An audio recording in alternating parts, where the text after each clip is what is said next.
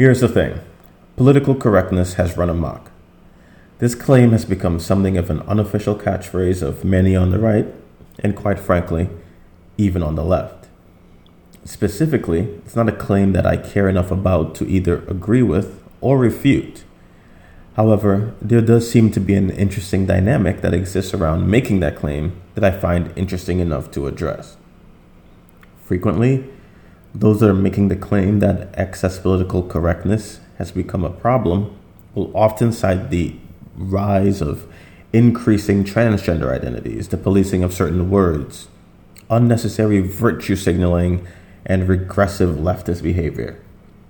The problem with these claims is that they blatantly ignore what free speech is truly about.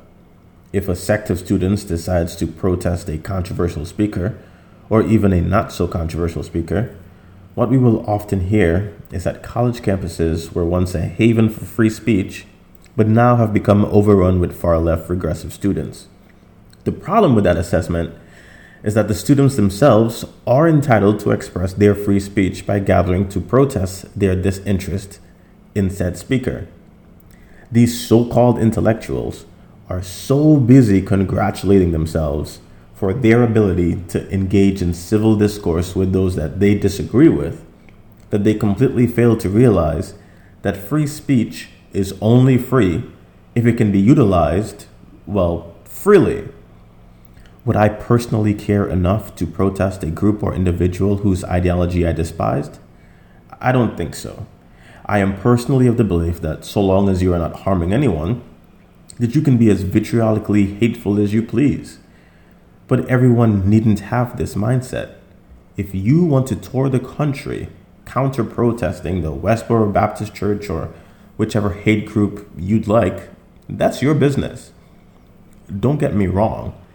If a group of counter-protesters decides to utilize violence in a manner that is not for the purpose of self-defense or in the defense of another, then this has nothing to do with free speech and should be appropriately dealt with.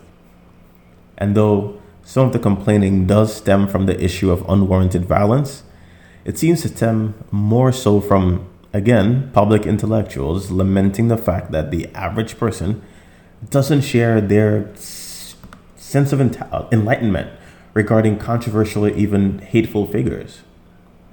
On the other hand, this also extends to how free speech and consequences are viewed. Occasionally, a public figure, think Don Imus back in the day or more recently Roseanne Barr, will say something highly offensive or controversial and lose their job as a direct result. The standard defense will inevitably be that they shouldn't have lost their job just because people were offended by something that they said. But the kind of argument I would present is, why not? Is it because it's a public figure? As many average Joes can attest to, people get fired for less every day. This is a reality. Should one wish to inoculate themselves from termination, wrongful or otherwise, then the only treatment is self-employment. The idea that a corporation should sanctify free speech, even if they deem it a bad business decision, essentially, flies in the face of common sense and seems to be almost naive.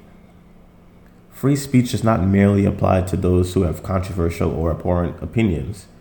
Free speech applies to everyone, even those that are trying to silence those that are exercising theirs.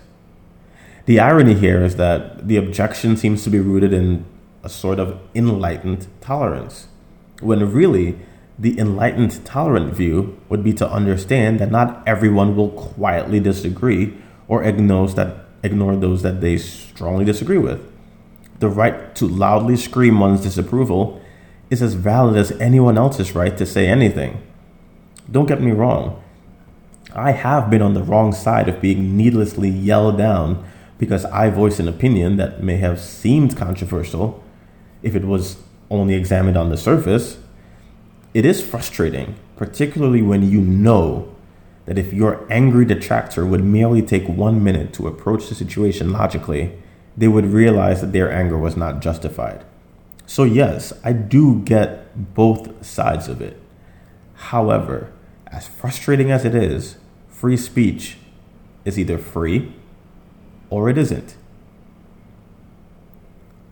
Thank you for listening to the Here's the Thing podcast.